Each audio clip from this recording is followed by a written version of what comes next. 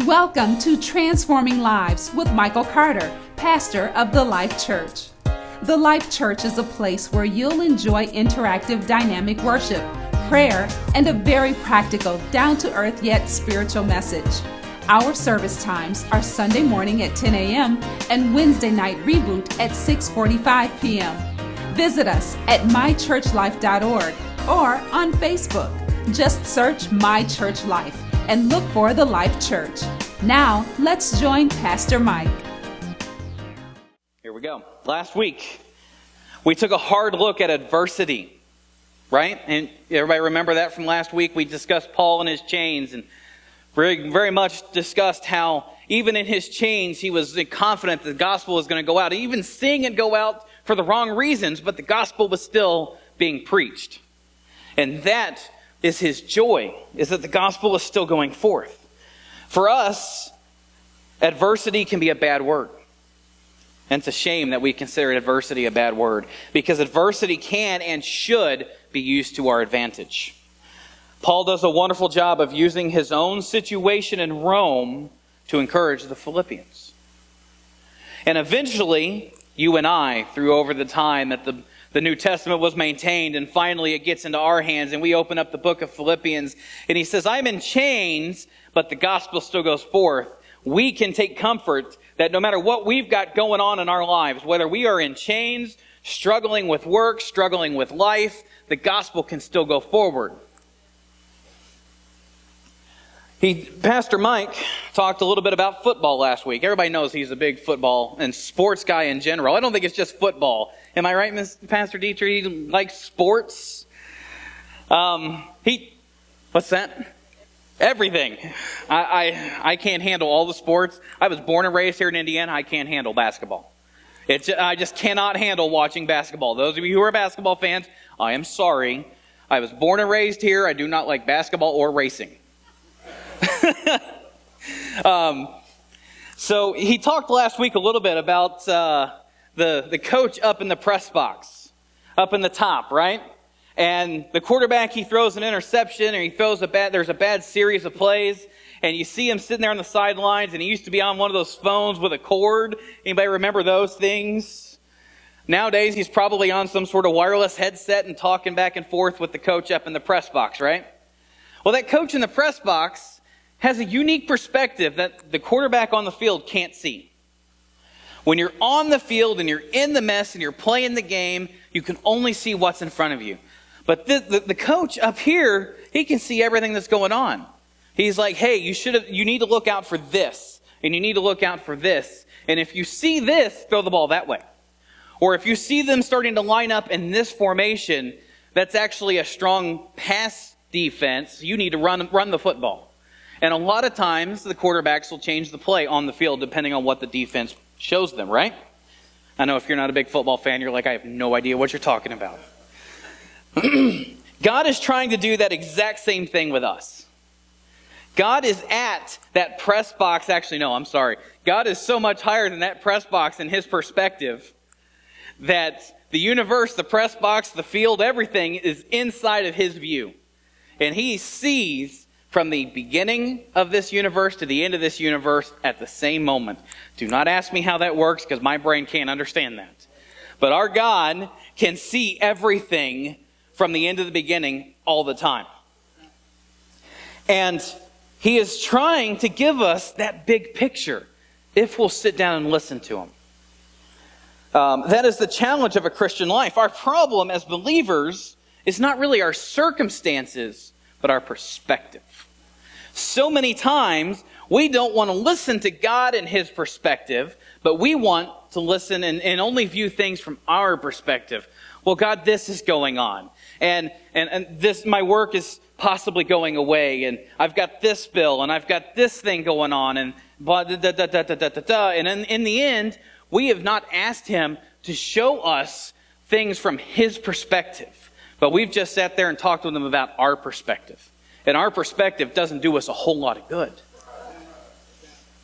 The vantage point from which we view our situations will ultimately determine whether we have joy or discouragement.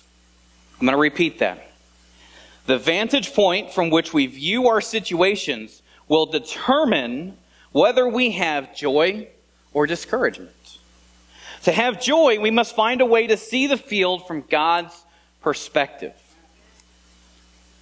Then we will understand that God is bigger than our circumstances. God's perspective will give us great joy even in the midst of problems and adversity. Anybody remember what Pastor Mike's theme for the book of Philippians was? Anybody?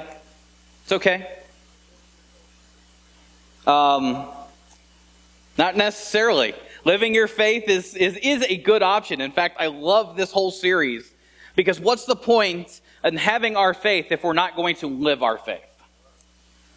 But his theme is summed up in it is the joy of Christian life and service manifest under all circumstances.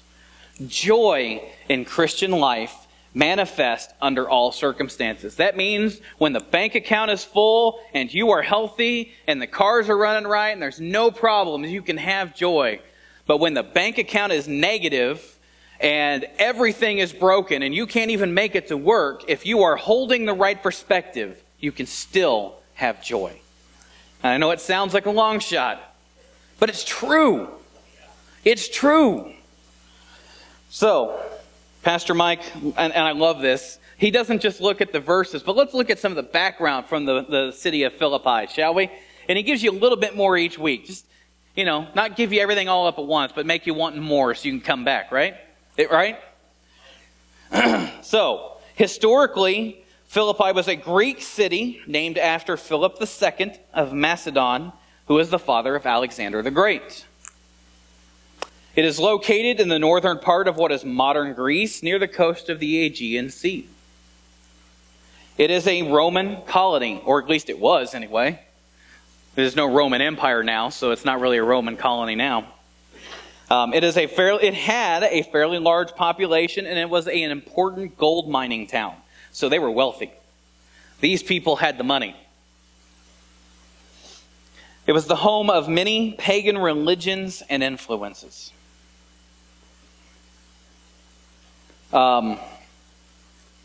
Pastor Mike also has 3 in spite ofs from this book that bear repeating. Paul experienced this joyfulness in spite of his chains. Paul experienced this joyfulness in spite of the opposition. And Paul experienced this joyfulness in spite of facing death. So, can we get to the meat of this thing now? You're like, okay, we're done with the front matter. Let's get on to this thing. So, turn to Philippians chapter 1. We're going to start in verse 27, and we're going to end in chapter 2, verse 4. And if you're one of those who doesn't have a Bible on you, either paper or electronic, these verses will be on the screens for you. So, Philippians chapter 1, verses 27 through 2, verse 4. Only let your conduct be worthy of the gospel of Christ, so that whether I come and see you or am absent, I hear of your affairs, that you stand fast in one spirit, with one mind, striving together for the faith of the gospel, and not in any way terrified by your adversaries, which is to them a proof of perdition, but to you of salvation.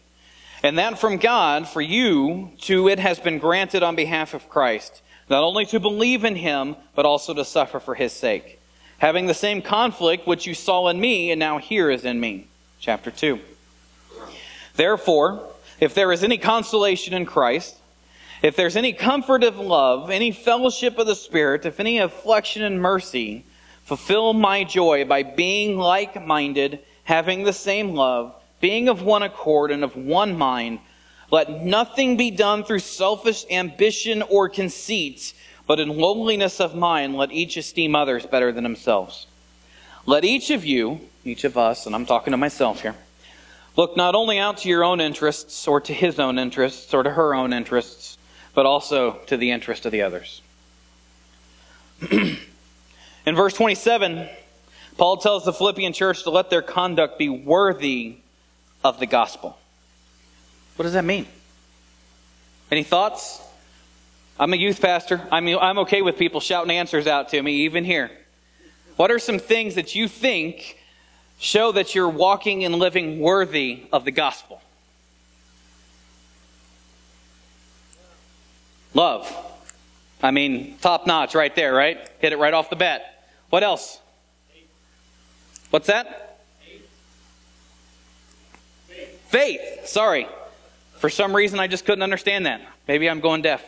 No, I'm not. I'm not claiming that by any stretch of the imagination. What else? We got love and we got faith. Actions. What else I hear? Mercy. What else we got? Kindness. Conflict. Ooh, boy. We don't like that word, do we? Conflict. But is it not true? What else? Can we get a couple more? Integrity. Ooh, we don't always like that word either, because a lot of times that means we have to do things we don't want to. What else? One more thing. Compassion. Yes. Yes. If you are producing these things, if you are doing these things, you're then walking worthy of the gospel. Can I throw in a few more real practical things here real quick? Open up the Word of God and read it. Pray. Come to church. All of you are here. Thank you. What'd you just say? Even on Wednesday. Yes. Spoken by a guy who was here faithfully on Wednesday nights.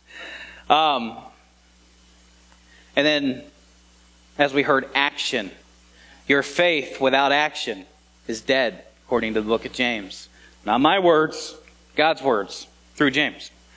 The command may be taken broadly, as we've seen, but Paul's specific concern was to be unified in our stance for the gospel. Paul is not speaking here of how we act toward... Paul was not just speaking here of how we act toward others, but that we present the gospel in unity. How can we present the gospel in unity unless we gather together on a regular basis? If we are not together on a weekly basis, at least, how can we be in unity at all? And that's a key theme in this section of Philippians, is unity, like-mindedness. It's nearly impossible for us. And not just to be in unity with each other, but to be in unity with God. He expects us to come together. Can I be honest with you? I hope I can. In the time that this is written, we find out that the disciples were meeting almost daily together. And yet we struggle to get together 1 or 2 days a week. And I'll be completely transparent, I struggle with that some days too. There are some Sunday mornings I wake up and I'm like, I don't want to go to church. I don't want to be here some days. There's some days that on Wednesdays I get done at work and I'm like, I really don't want to drive down from Indianapolis the third day this week, some weeks. And I'm like, can I just skip? And of course the Holy Spirit's like, no. You have a job to do for me. And are you going to do it with joy or grudgingly? But one way or the other, you're going to do it. And most days I do it with joy. Even on the days that I'm like, I don't want to be there, he speaks to me and I'm like, you're right. I need to be there. Help me change my attitude so that I can show up in joy. There are some days, though, that I'm like, I'm here. I am not in the right headspace, but I'm here. And on those days, God gives me special consideration. And still, hopefully, none of you guys notice those days so that you don't know what's going on inside my head. Not because I'm trying to hide things, but so that you can be encouraged by my presence. So, I think I may have drifted off topic just a touch. So, verse 27, so that whether we see you again or not, I will keep on hearing good reports that you are standing side by side with one strong purpose to tell the good news. It's a different translation. Ephesians chapter 4, verse 3, make every effort to keep yourselves united in spirit, binding yourselves together with peace. Boy, that's a big one. With peace. It's one thing to be together, but if we come together and there is nothing but strife, is the gospel being preached? If we come together and we can't get along, but we're here grudgingly every week, is the gospel going forth? I think the answer is probably no. 1 John 4:12, no one has ever seen God, but if we love each other, God lives in us, and his love is brought to full expression in us. When all the members in the church are in one spirit with one soul, oneness will be convincing, subduing, and attractive. It will convince us that it's the right thing for us to do. It will subdue those things that try to tear us apart. And it will become attractive not only to us to get together more and more in fellowship and gathering for the word, but it will be attractive to those outside as they come to and see that they need what we've got. And that can transpose itself into our individual lives also. If we are in one mind and one accord here, then we can carry that with us as we go out to work or to school or to any of those places that we go out. When all the members in the church are in one... I've read that. My apologies. The church at Rome stood for the gospel, but there was no unity, and it hurt its witness. The Philippians had the opportunity to witness to the world by their unified stand for the gospel. This would be particularly impressive if they stood strong through the sufferings they were called to endure. What does it mean? Rome had a church, and at one point it was a mix of Gentiles and Jews. But at one point, early in the history, the Jewish people were kicked out of the city of Rome. The church continued, but it was Gentile only because there were no Jews in the city. After a time, as is common with political structures, a new emperor rose up. He allowed the Jews to come back into the city. But what did the Christian Jews find? They found a church that was not like what they had left. And now we had a church that had Jews and Gentiles, but they were not of like mind anymore. And there was strife, and it hurt the witness of the church in Rome. Verses 28 to 30, Paul emphasized courage in the face of adversity. Last week we talked about it, so we're not going to go too deep into adversity this week. However, it is noted that the suffering Paul is talking about is because of the gospel. Because of the gospel, not because of something else going on, but because he is preaching the gospel, he is suffering. Let us not confuse needless suffering that doesn't benefit the gospel of Christ to be biblical and pleasing to God. Let me say that again. Let us not confuse needless suffering that doesn't benefit the gospel of Christ to be biblical and pleasing to God. Although Paul speaks here of suffering, in reality, to suffer for the sake of Christ is to enjoy Him in the face of trials. When we suffer for Christ's sake in the preaching of the gospel, we enjoy Him.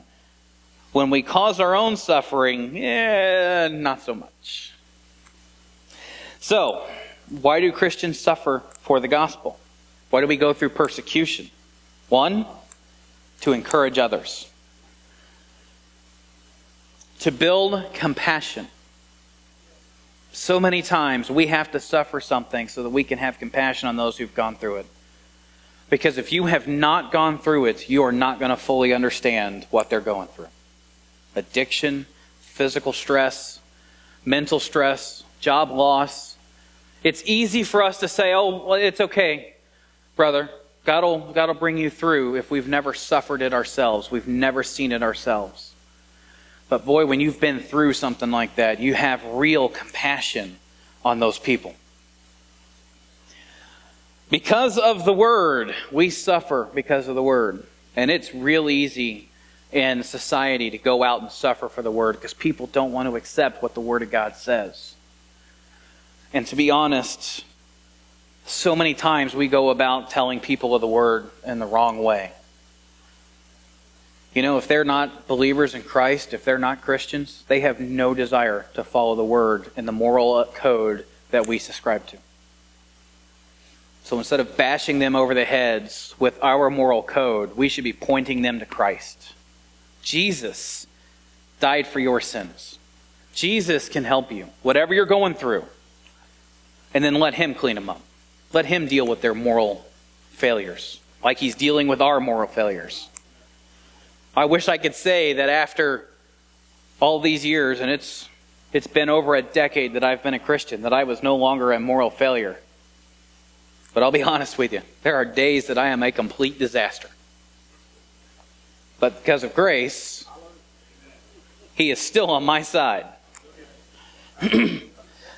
We suffer in persecution because we are living in this world. He has not pulled us out yet. We're here today at the Life Church on a Sunday morning. That means we're still living in this world. And you know what? Sunday is here, but Monday is coming right around the corner, and many of us dread our Mondays because it's the world we're going to be seeing. Boy, if we could change our perspective instead of, I don't want to do that again, see that from God's point of view, man, there are some people there that need help. Why do Christians go through needless suffering? So the top four were we suffer persecution for good reasons. And each of those reasons should bring us joy to be in His presence. Because when we go through trials and sufferings, Jesus is there. He has promised to never leave us nor forsake us. We go through needless suffering because of a lack of knowledge of the Word of God.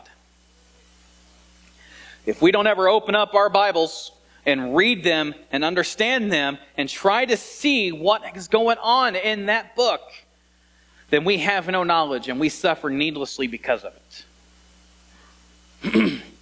Disobedience to the Word of God. Ouch! The first one was, sheer ignorance. We just don't know. It's available to us. There's no reason for us to be ignorant. And ignorance is not a bad word. It just means you don't know. Not knowing is okay. Remaining that way is not. But in this case, you know what is good and you go the other direction. And boy, how do we do that as Christians? Boy, howdy. It's not good. I'm just as guilty, by the way. I'm not throwing stones. Preparing for this, I have been in the mirror more than I like to, acknowledge some days. The Word of God is a mirror, and it shows me so many times where I have fallen and failed, and I'm a mess. Get ready for this next one. We suffer through needless suffering because of arrogance. Arrogance. I know what I'm doing. I don't need your help. You don't have to tell me. I can figure this out on my own. Yeah, right. I'm going to keep moving. So, as we continue reading through that verse, that section, there are 4 statements that are the basis of Paul's appeal to unity. And in case you haven't seen it, unity is the big term in this section of Scripture. Unity. If there's any consolation or comfort in Christ, we know that God comforts us in times of trouble. 2 Corinthians 1, verses 3-4. We give thanks to the God and Father of our Lord Jesus Christ. He is our Father who shows us loving kindness, and our God who gives us comfort. He gives us comfort in all of our troubles. Then we can comfort other people who have the same troubles. Wait a minute, didn't we just discuss we go through suffering to learn compassion? Here we go. It's right there in the Scriptures. We give the same kind of comfort that God gives us. If any comfort of love, Again, that phrase comes back from Philippians 2. John 15:9 agrees with it. It says, I have loved you just as the Father has loved me. Remain in my love and do not doubt my love for you. The Amplified Bible says. That's Jesus talking to you, by the way. And he says that his love comes from the love of the Father to him. So if Jesus' love for us comes only from the Father, how can we expect to love other people if we're outside and not connected to Jesus? The next phrase out of Philippians 2 is, if there's any fellowship of the spirits. Again, 2 Corinthians 13:14. The grace, favor, and spiritual blessing of the Lord Jesus Christ and the love of God and the presence and fellowship, which is the communion and sharing together and participation in the Holy Spirit, be with you all. So the grace of the Lord Jesus Christ and the love of God and the presence of fellowship. If there's any fellowship in the Spirit, if the Spirit isn't there, if we're not connected to the Holy Spirit, then we miss that fellowship. We can be here in body, but we miss something if we're just here in body and not here in spirit also. If any affection and mercy, Psalm 23:6 says, surely goodness and mercy and unfailing love shall follow me all the days of my life, and I shall dwell forever in the house and in the presence of the Lord. Wow. Those four phrases, if we could really grab a hold of those, if there's any consolation in Christ, if any comfort of love, if any fellowship of the Spirit, if any affection and mercy, if those four phrases could begin to really live and take root in our lives, we would have that true unity that God expects us to have. Carlos Wallace, under no circumstances is any proverbial player even more significant than the collective. Under no circumstances is any proverbial player, is no individual ever more significant than the collective. But when that works itself out fully in the gospel, the collective is never more important than the individual. When we're in true unity, we're not going to look to put down one or two people for the sake of the collective, but we're going to bring everyone together to the same level and let our collective be on the same strata, same height. Even the weak become strong when they are united. Frederick von Schiller. Not in numbers, but in unity, that our great strength lies. Thomas Paine. You listen to these quotes and you listen to the scriptures, and boy, we all may be weak according to the world's points of view, but when we're in unity, nothing can stop us. What do the scriptures say? One shall put 1,000 to flight, and 2, 10,000. Boy, if you continue that math, there's close to 55 people in this room right now. How many of the enemy, of the adversary here in Bloomington could we put to flight if we began to really walk and pray and act in unity?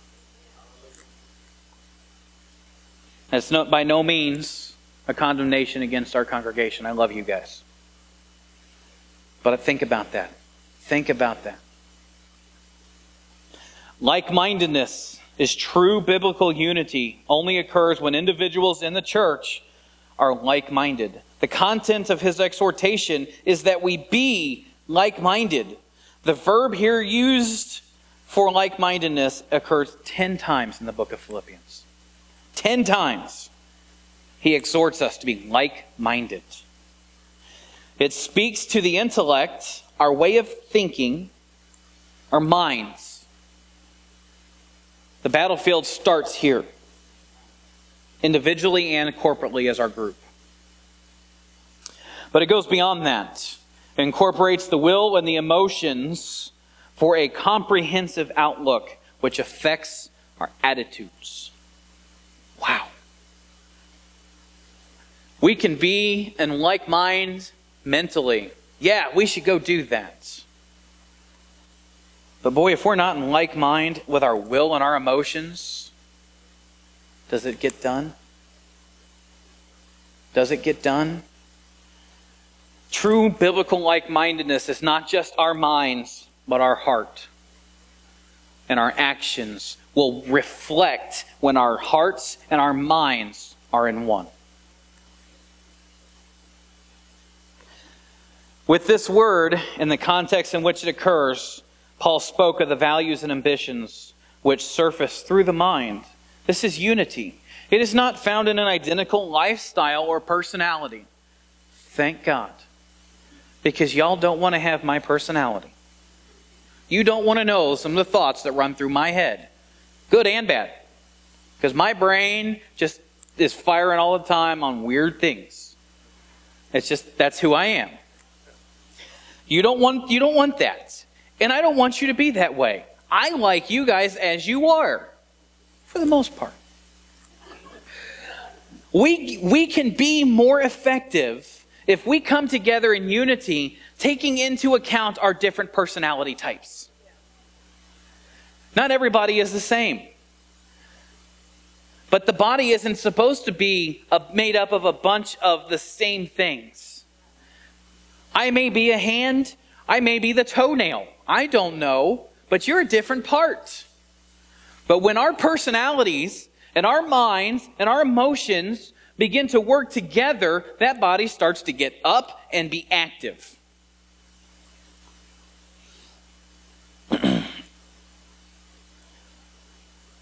Unity occurs when Christian people have the same values and love.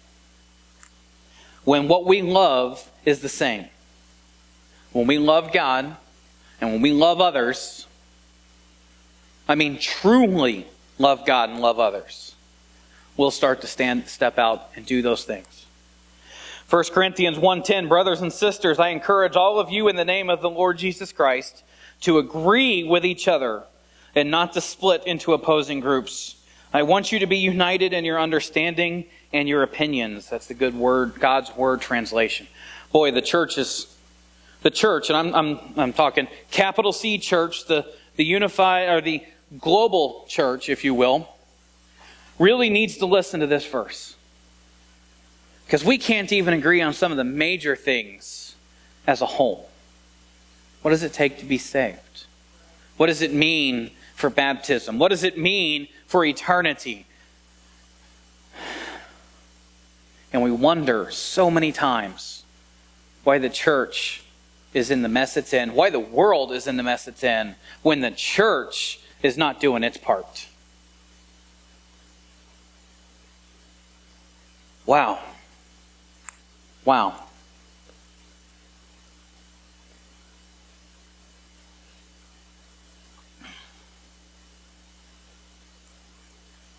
Let me wrap this up.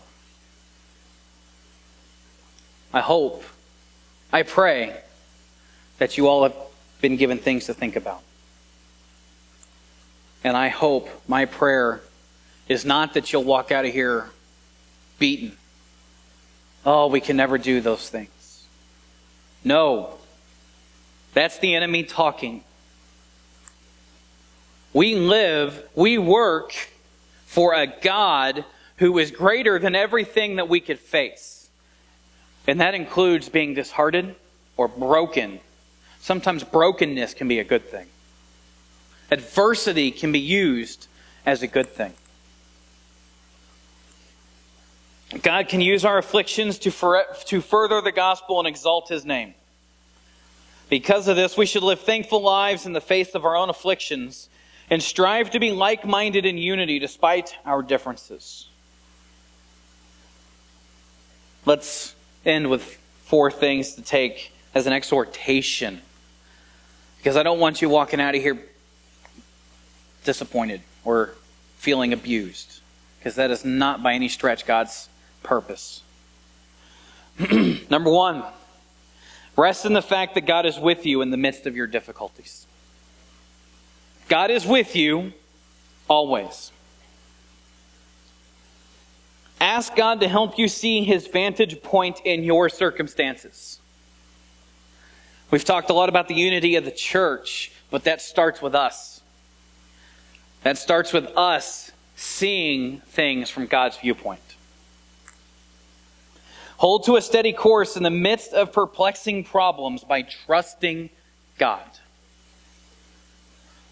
Don't veer off course. Don't deviate. Don't step right or left. Keep on going through whatever you're going through, knowing that God is with you. I cannot say it enough. He will never leave you or forsake you. When life hits you, He's standing right there. And instead of falling on the ground, fall on His grace. Fall on His mercy. Because He loves you. Despite what you think sometimes, He loves you. Never, ever, ever let that go. Number 4. Thank God that a Christ-centered eternal perspective brings joy. Man, what's Paul write in one of his epistles? I can't remember which one. But the trials, the struggles, the tribulations of this age are nothing in compare to the joy that we have in front of us. Nothing. So again, I pray, I hope that you will take a look at your own lives, your own perspectives. Are you looking at things from your perspective, or are you looking at things from God's perspective? Ask Him to show you things from His perspective.